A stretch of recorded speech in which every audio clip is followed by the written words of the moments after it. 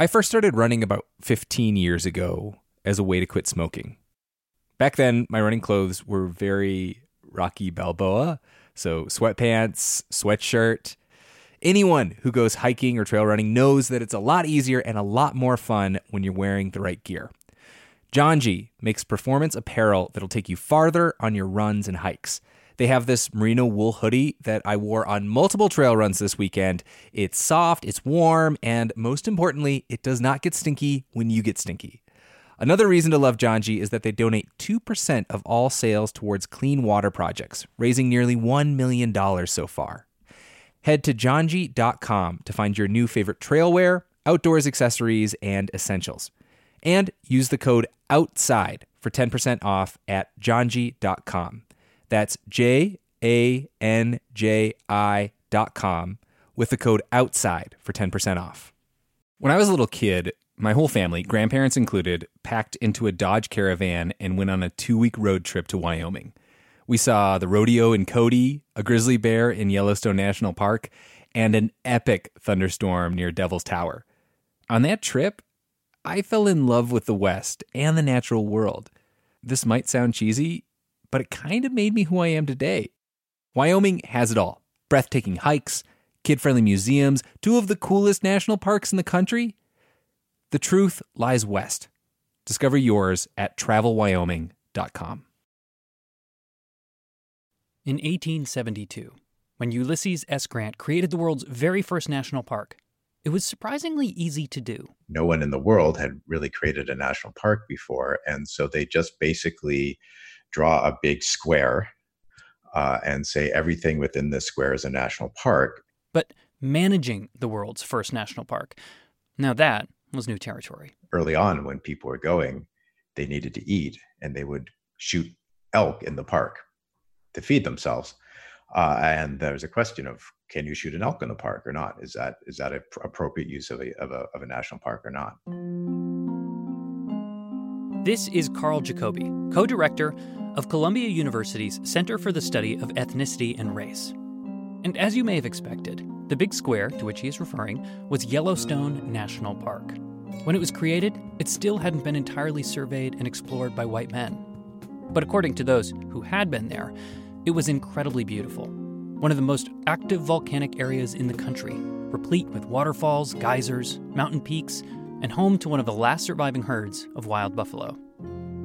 But it was also, at the time, incredibly remote. So we're not talking about opening up Disneyland here. It's very far from a railroad. It's very distant. And so the only people who could really visit it, other than the native people who already live there, who obviously don't know it's been turned into a park, were very wealthy tourists who could do the equivalent of sort of a multi-month-long safari. You'd have to go to the closest railhead and then, rent horses. And so the first year, 1872, I believe there's something like 200 to 400 tourists who go to the park at all. 200 to 400 tourists in a park that spanned some 3,500 square miles. With so few people and so many natural riches, killing a few elk or a few hundred wasn't really a problem. And even if it was, there wasn't anybody to whom you could register a complaint. Unlike the parks we know today, early tourists to Yellowstone were treated to an utterly unbureaucratic experience. There were no cabins or restaurants, designated trails, permits, placards, or even park rangers. Just a single, part-time, unpaid superintendent, a guy from Michigan who only entered the park twice in the 5 years he ran it. That being said, Yellowstone did not stay remote for long. Eventually, as the sort of tide of white settlement expands, you start to see white settlers really not just hunting, an elk to feed themselves while they're there as tourists, but beginning to kill large numbers of elk for their hides or for their teeth, sort of for the trophy market. It's hard to calculate just how much poaching took place in the early years of Yellowstone, Jacoby writes, but the park's second superintendent estimated some 7,000 elk were killed for hides just between 1875 and 1877. And they realize quickly if they don't do something that they're going to, all the wildlife there will be destroyed. The other thing that they eventually realize as more people start to come there is that actually there's a still very ongoing native presence in the park.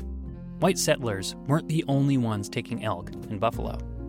Even as early park evangelists advertised virgin, untouched wilderness, visitors saw near universal evidence of native life around Yellowstone.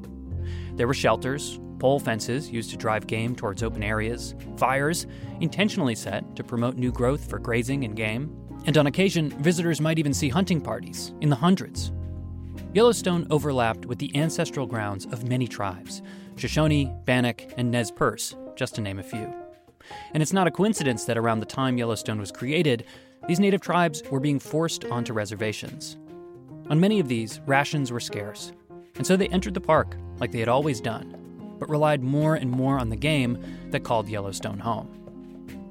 In 1877, about 750 Nez Perce, who had resisted subjugation, were fleeing, engaged in a moving war against the U.S. Army. They were traveling on a trail that had served as a de facto highway across the Rockies for generations of native people. A trail that just so happened to cross through the newly created Yellowstone Park, where a pack of friends and family members had set up camp. Fearing that the tourists may give their position away to the U.S. Army, the Nez Perce kidnapped the group and took them along to Montana as hostages. It wasn't exactly the image of an unspoiled American wilderness that the U.S. government was trying to create. So there's a sense that both to control white poachers and to really get rid of the native presence, there's going to have to be a stronger enforcement authority in the park than there ever has been before. And they experiment with a couple of things, but the short answer is eventually in 1886, they decide to call in the U.S. Army. Sure, it was still a tourist destination for those with the means to see it.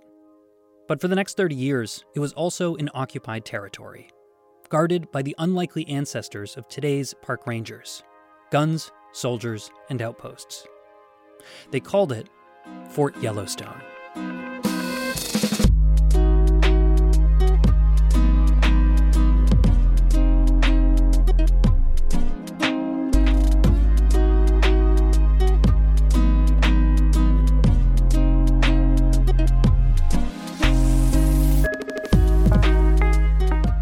This is Outside In, a show about the natural world and how we use it. I'm Sam Evans-Brown. The creation of the national parks is celebrated by environmentalists everywhere, and the thinking behind the parks became the mainstream ideology that has shaped conservation for centuries. The typical rhetoric is that a national park is protecting wilderness. But what I really want to underscore as a historian is that this wilderness was not there from the beginning. It very much had to be created by the removal of indigenous peoples. Today, producer Taylor Quimby re-examines the very model that started American conservation as we know it to better understand what happens when you try and separate the natural world from the people that inhabit it.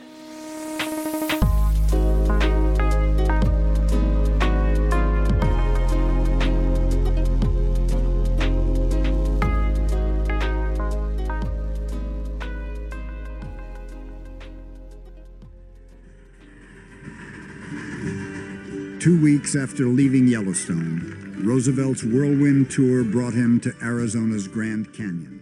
President Teddy Roosevelt is often called America's first conservationist president. And his words and ideas, namely that some of nature's wonders need to be protected from human interference, still influence environmental discourse today.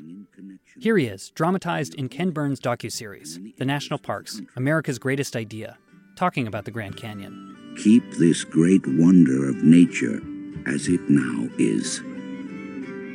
Leave it as it is. You cannot improve it. The ages have been at work on it, and man can only mar it. This relatable sentiment is likely what makes conservation so attractive. But it's also sort of impossible. Early conservationists, like Teddy Roosevelt, believed in responsible use of the natural world, meaning don't hunt or log until there's nothing left to hunt or log.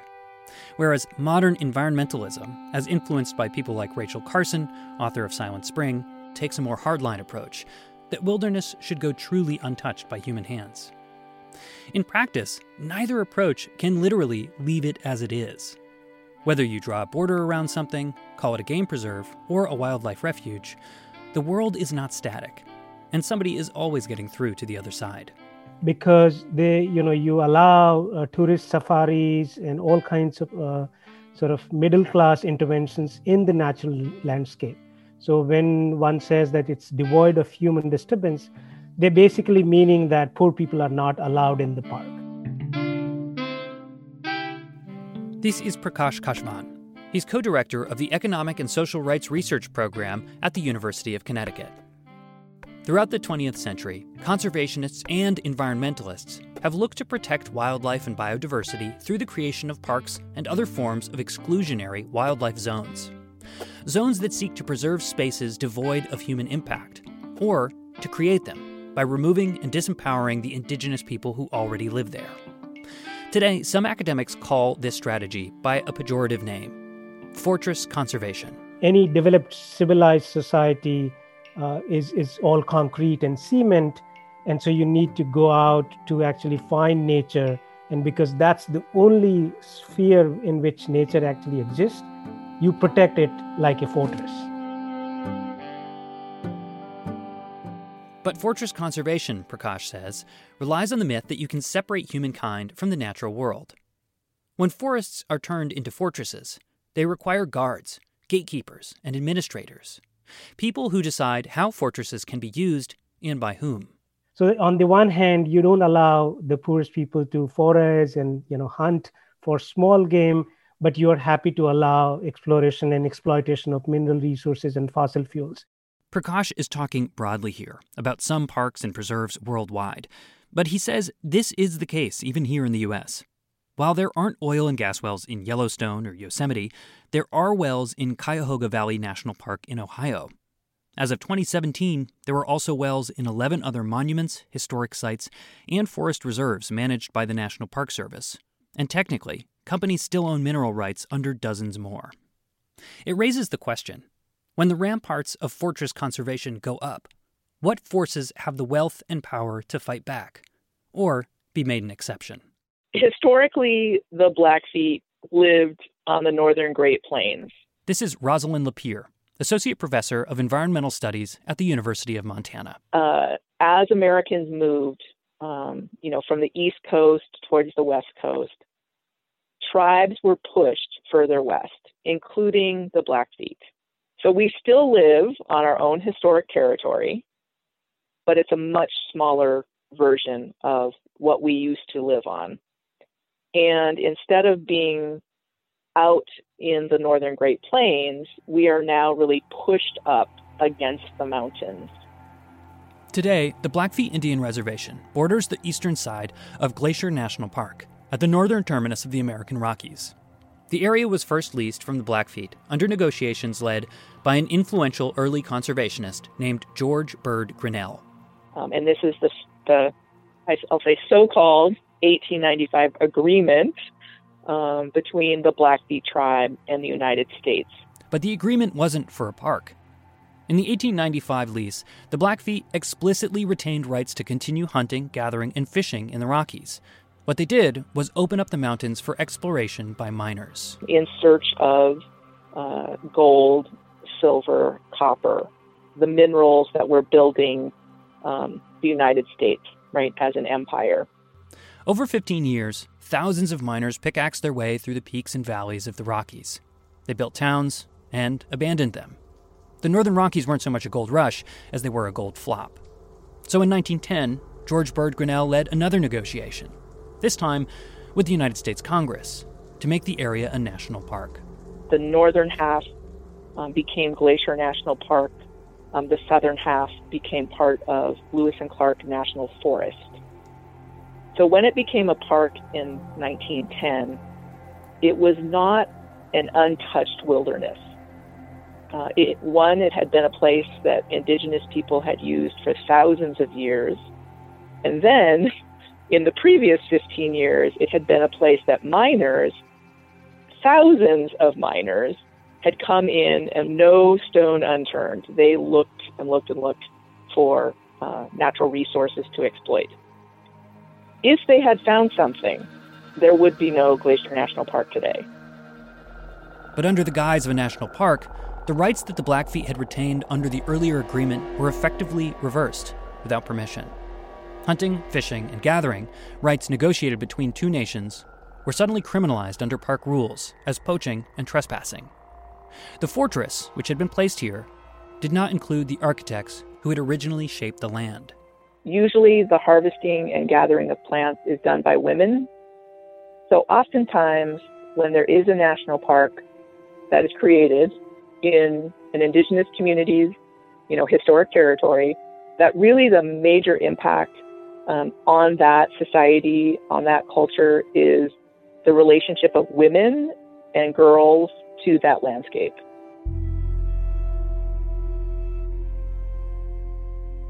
So people continued those practices, but they kind of did it now in stealth because they knew that they could potentially get things confiscated or potentially be arrested. There was always kind of that threat.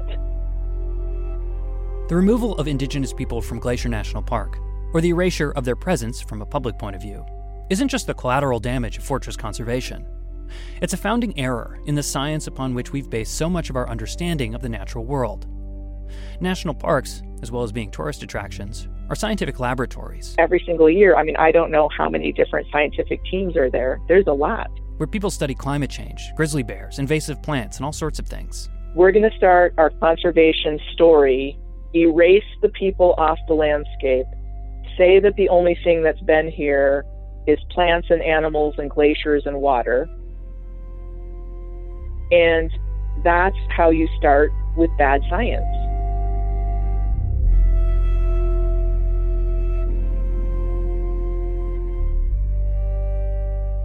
Rosalind told me that she was hesitant, uncomfortable even, using the phrase bad science. I think she knows how easily claims of fake news and bad science are used today to dismiss ideas you don't agree with. But this is an idea worth exploring.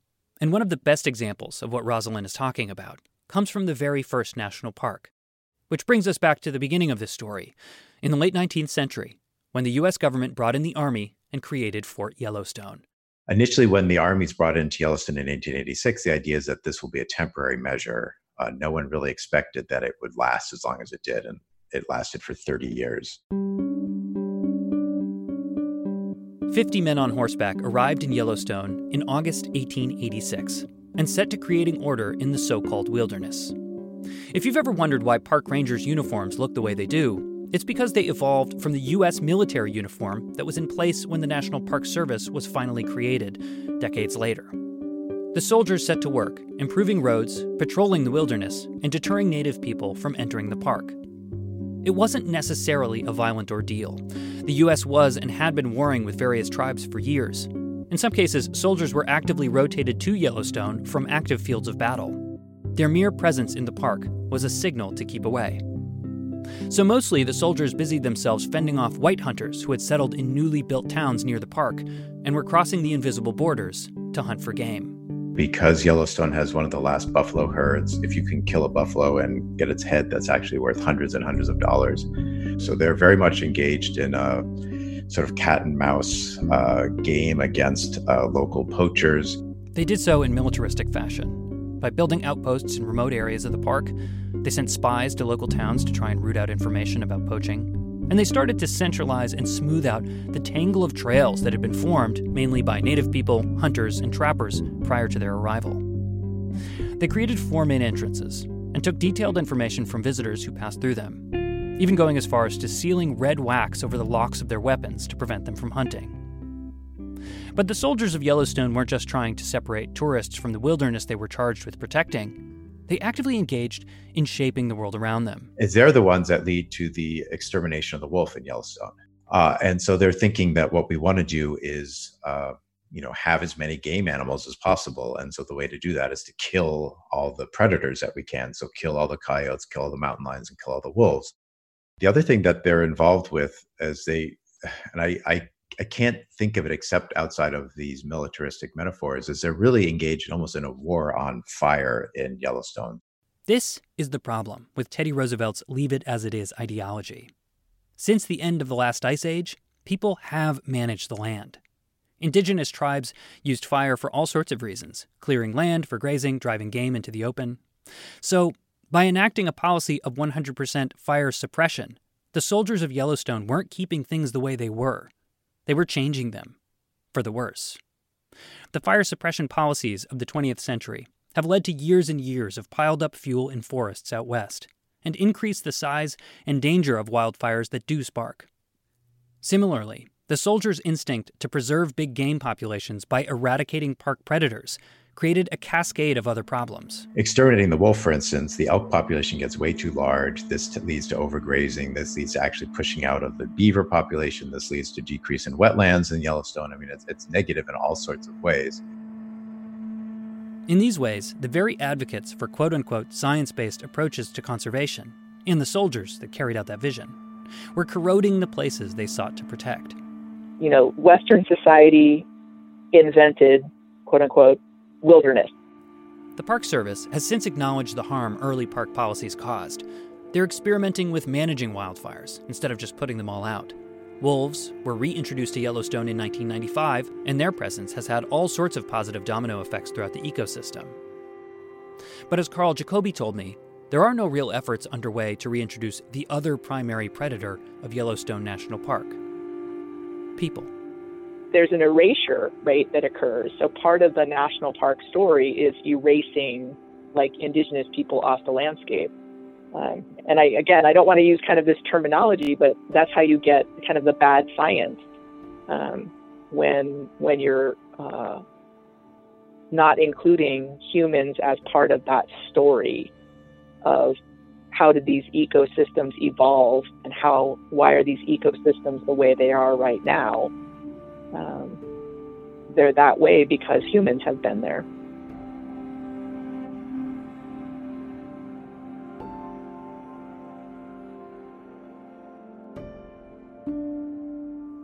While America is often seen as the birthplace of fortress conservation, few ideas are born in a vacuum. So what came before Yellowstone, and how has that model spread across the world? That's after a break.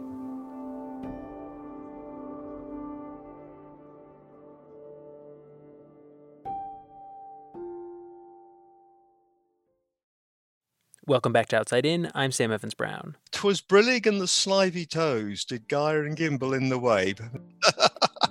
And this man, reciting the intensely British poem Jabberwocky, is Hadrian Cook. By original discipline, I'm an earth scientist. Nowadays, Hadrian is a retired lecturer and author of a book about the New Forest, a national park in southern England that once upon a time was very much not open to the public.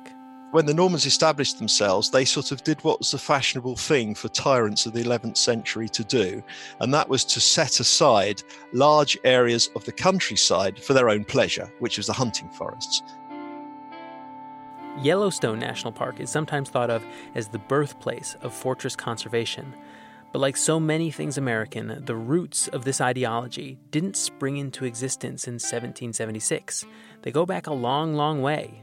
So before we talk about the present and future of fortress conservation, producer Taylor Quimby picks up the story in the forests of medieval England. The word forest actually comes from the early Middle Ages, but foresta, as it was originally called, had less to do with trees and more to do with hunting. It wasn't a landscape. It was a legal definition. So it's outside the English common law. It's dominated for the pleasure of the kings and the nobles, and the word royal, as in forest, denotes it's ultimately under the monarch and his huntsmen and nobody else. These swaths of royal forest tended to be remote locations with relatively poor soil, places that hadn't been converted wholesale into farmland.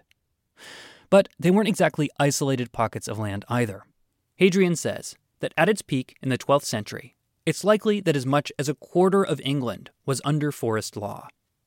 And that means we aren't talking about unoccupied land. The other thing which is debated by archaeologists is the extent to which they depopulated the areas of the farmers and the peasants and what have you that were already there. And there is some evidence that did in fact happen in the New Forest. Over the next few hundred years, across generations of kings and queens, these areas became home to one of the first documented examples of a full forest bureaucracy. The crown could sell licenses to hunt deer in the King's Wood, cheaper ones for taking rabbits or lumber, allowances for grazing pigs. The royal forests were playgrounds for the nobles and managed resources for the state. And they had chief foresters and then a whole range of officials under them, people called regarders, obviously from the Norman French regard to look, je regarde, and things like that. The verderers, who were actually judicial people. You had the agisters or agisters, who were doing much more practical things, including being concerned with animals who had the right to graze there, to regulating that. And there were woodwards, and there were... All of this would have been a shock to the people who lived there before. Their use of the forest for subsistence would have been a matter of survival. Now, it was criminal. Popular history tells us you could be killed for killing a deer. And there are records of saying that you could be blinded for doing this, that, and the other. One of the tenets of modern conservation, in America anyway, is that proponents will argue it benefits the public at large. But when benefit isn't spread as evenly, and when resource use is tied to subsistence living, sympathies don't always lie with the conservationists. Take the story of one Robin Hood, who lived in the Sherwood Forest with his band of merry men. Robin Hood took from the rich and gave to the poor, which is to say, he was a poacher, illegally taking game and wood in a royal forest. What do we need that the forest cannot provide? We have food, wood for weapons. We'll find safety and solace in our trees. Yeah, but what about our kids? Shutter's taking all they got, too. And by God, we take it back.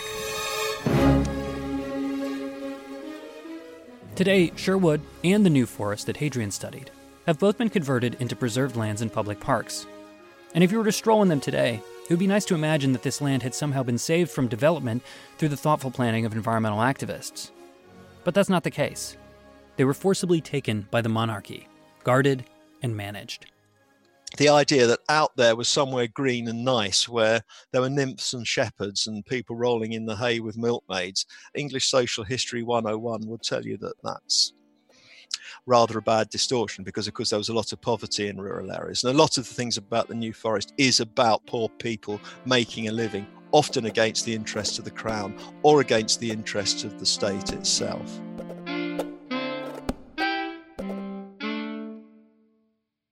So why have we been talking about medieval England? I think that most people take it for granted that Robin Hood is the hero and the King's Stooge, the Sheriff of Nottingham, is the villain. But when we're talking about fortress conservation, a lot of folks fail to see the parallel. Over the past 200 years, many people have viewed conservationists not as a band of merry men, but more like royal game wardens and spoiled nobles, dictating who can use the natural world and how.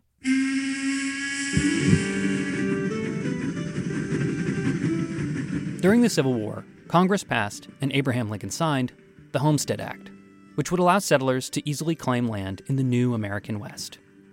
Easily for white settlers, that is. Take the land in North America, seize it from indigenous people, and as quickly as possible put it in the hands of the yeoman farmers, of white yeoman farmers, and turn it into farmland. And that was the land policy, and if you want to call it, that was the environmental policy of the United States during this time period. Again, this is Carl Jacobi, history professor and author of Crimes Against Nature, Squatters, Poachers, Thieves, and the Hidden History of American Conservation.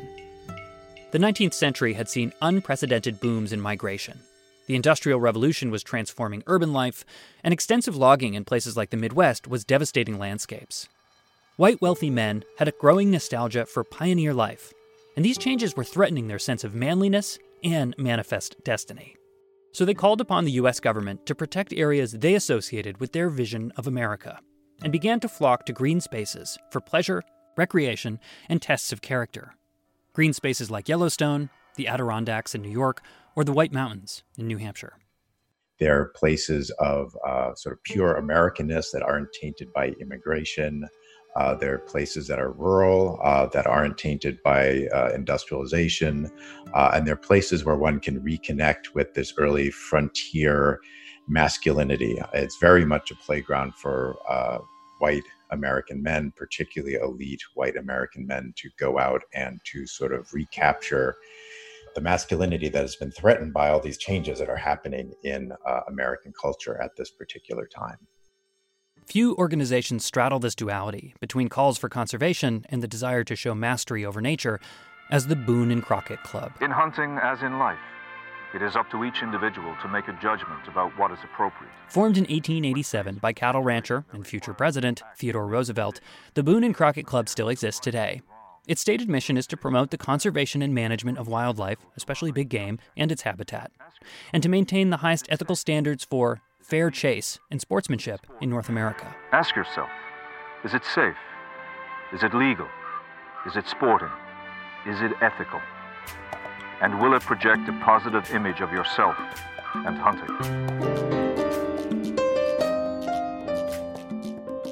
When it was founded, the Boone and Crockett Club hosted some of the most notable conservationists of the period.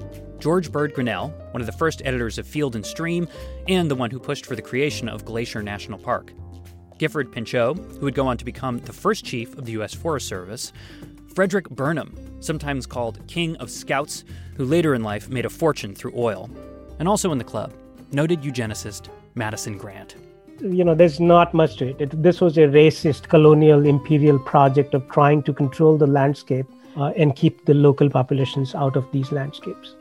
This again is Prakash Kashvan. The Boone and Crockett Club set about creating the image of a noble sporting hunter and lobbied for the protection of less developed landscapes across America. But this form of conservation had a tendency to be self-serving. In the newly formed Adirondack Park, for example, hunting season coincided with tourist season. The rest of the year, subsistence hunters who relied on game for food became poachers and trespassers by default.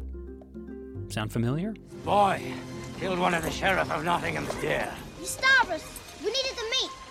Look, I advise you to move on, Pilgrim. This is the Sheriff's land. Wrong. Examples like this are why Prakash Kashvan largely sees this era of conservation as being hypocritical. And so it was essentially a blatant attempt to justify their own hunting practices while keeping these quote-unquote primitive backward people out of natural landscapes. In some cases, conservationists expressed respect for the knowledge and methods of indigenous hunters, but only under specific conditions, and when those populations were too small to threaten their own hunting. These people can also be part of the landscape as long as they are as wild as the wild animals. And even as the Boone and Crockett Club rallied against unsportsmanlike or unnecessary killing, Teddy Roosevelt had no qualms taking an absolutely absurd number of animals in the name of conservation. On his famous 1909 African expedition, collecting specimens for the Smithsonian Natural History Museum, Roosevelt and his son killed no less than 512 animals between the two of them. Teddy alone bagged himself 9 lions and 21 storks. They brought back so much that, they literally had to sweep all the museums and all the spaces they could find to actually stock those trophies. So this was crazy.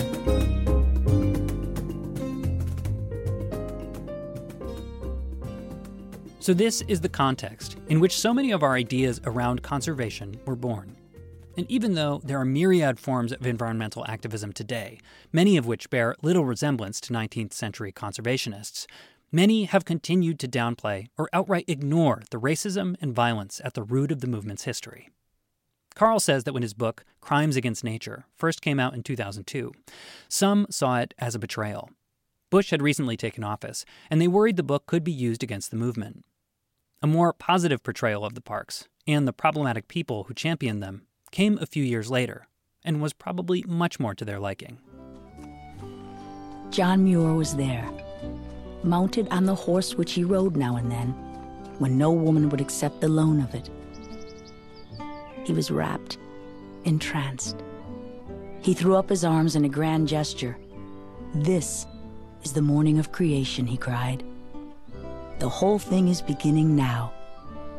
The mountains are singing together." A few years after my book came out, Ken Burns did his documentary on the national parks.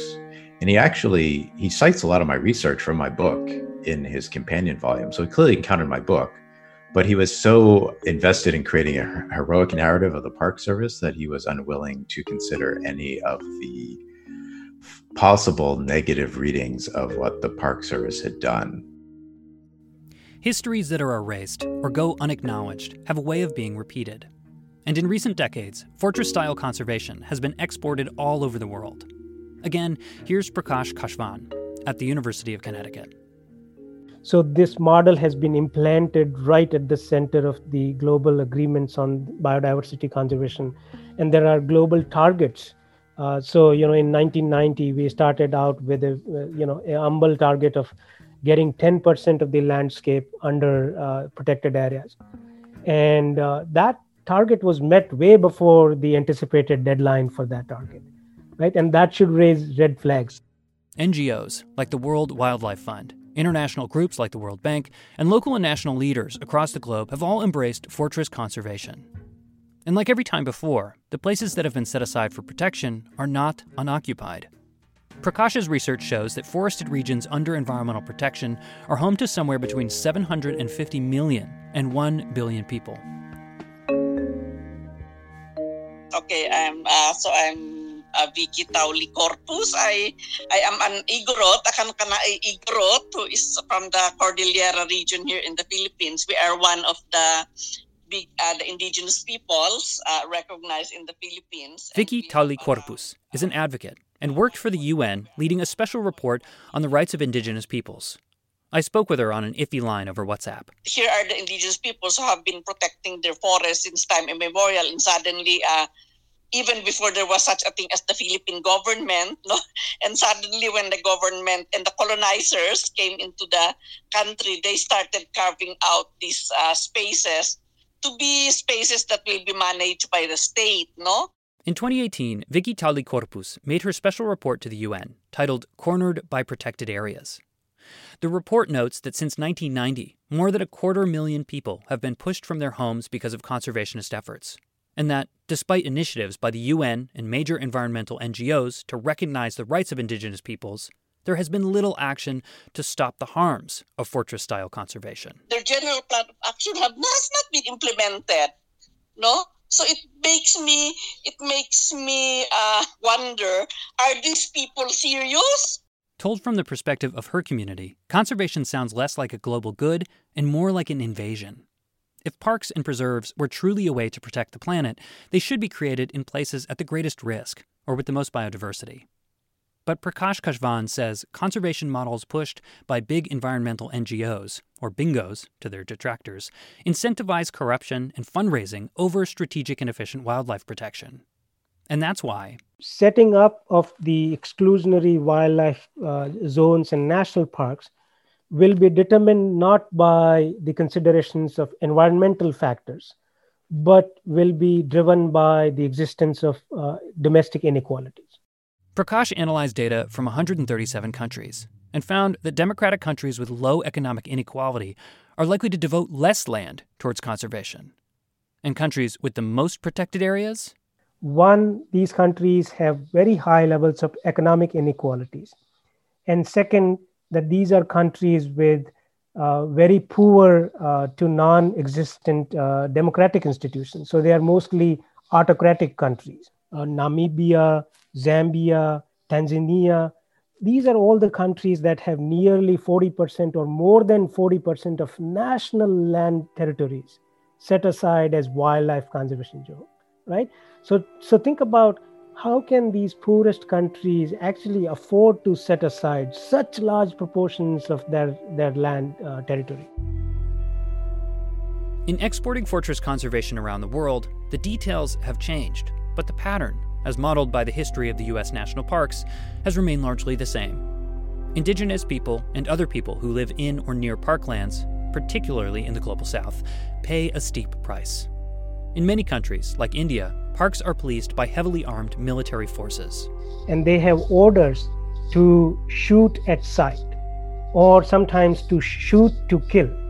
There was an investigative report being done by the BBC in one of the parks in India, and they found that nearly 50 people were killed in these kinds of operations in a span of 3 to 5 years, while there were like 5 cases of rhino poaching.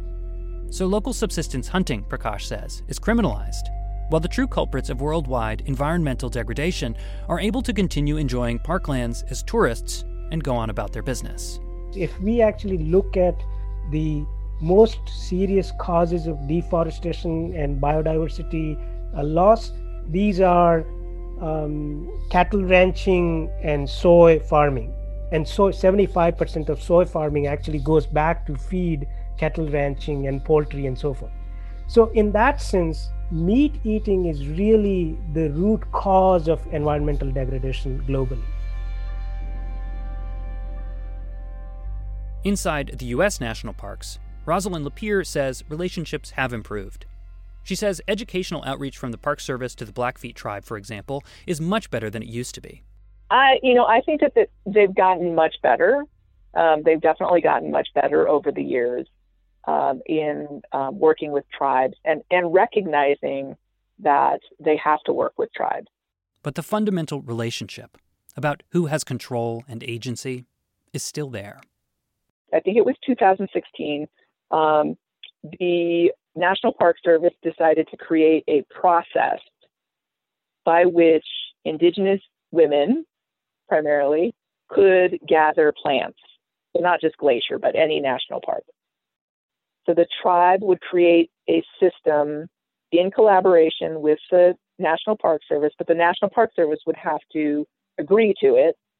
The tribe would provide a list of all the plants, why they were using them, what quantity, provide a list of all of the women, primarily women, who would be harvesting.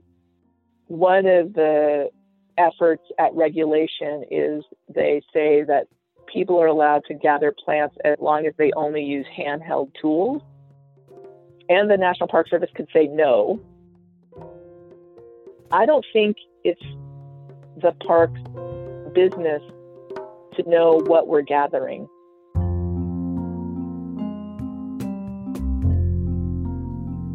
If you've ever visited a national park and enjoyed the beautiful landscapes there, the point of this story isn't to make you feel guilty about that, but rather to help you more fully see the historical geography under your feet. Here in the U.S., tourism and time have softened the Park Service.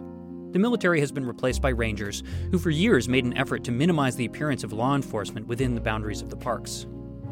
But elsewhere, that is not the case, and our early history of displacement and disenfranchisement is still active and underway. This doesn't have to be the way that land is conserved, protected from becoming strip malls or parking lots. And there are other models of conservation that we can look to, some of which are just starting to gain steam.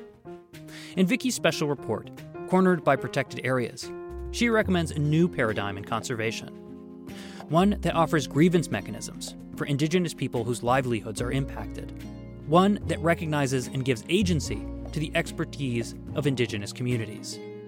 In the report, she points out that research shows Indigenous peoples are in themselves effective conservationists, and that stronger rights to land and forests is positively correlated with biodiversity and lower carbon emissions. So, let's not romanticize rural and indigenous populations, because their practices contribute to environmental conservation because those practices are innate to their social, cultural, and economic life worlds. And let's support that.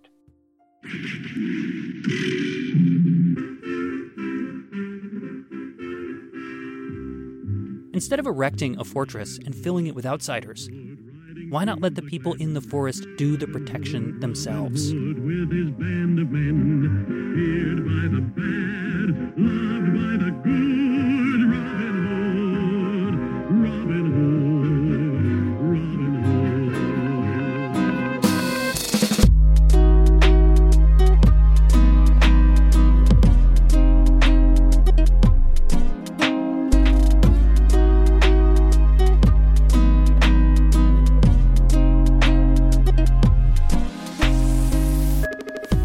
Outside In was produced this week by Taylor Quimby with help from me, Sam Evans-Brown, and Justine Paradise. Erica Janik is our executive producer. Maureen McMurray is the director of Is It Sporting? Special thanks to David Bachrock, Luke Allen, and Mohammed Saidul Islam.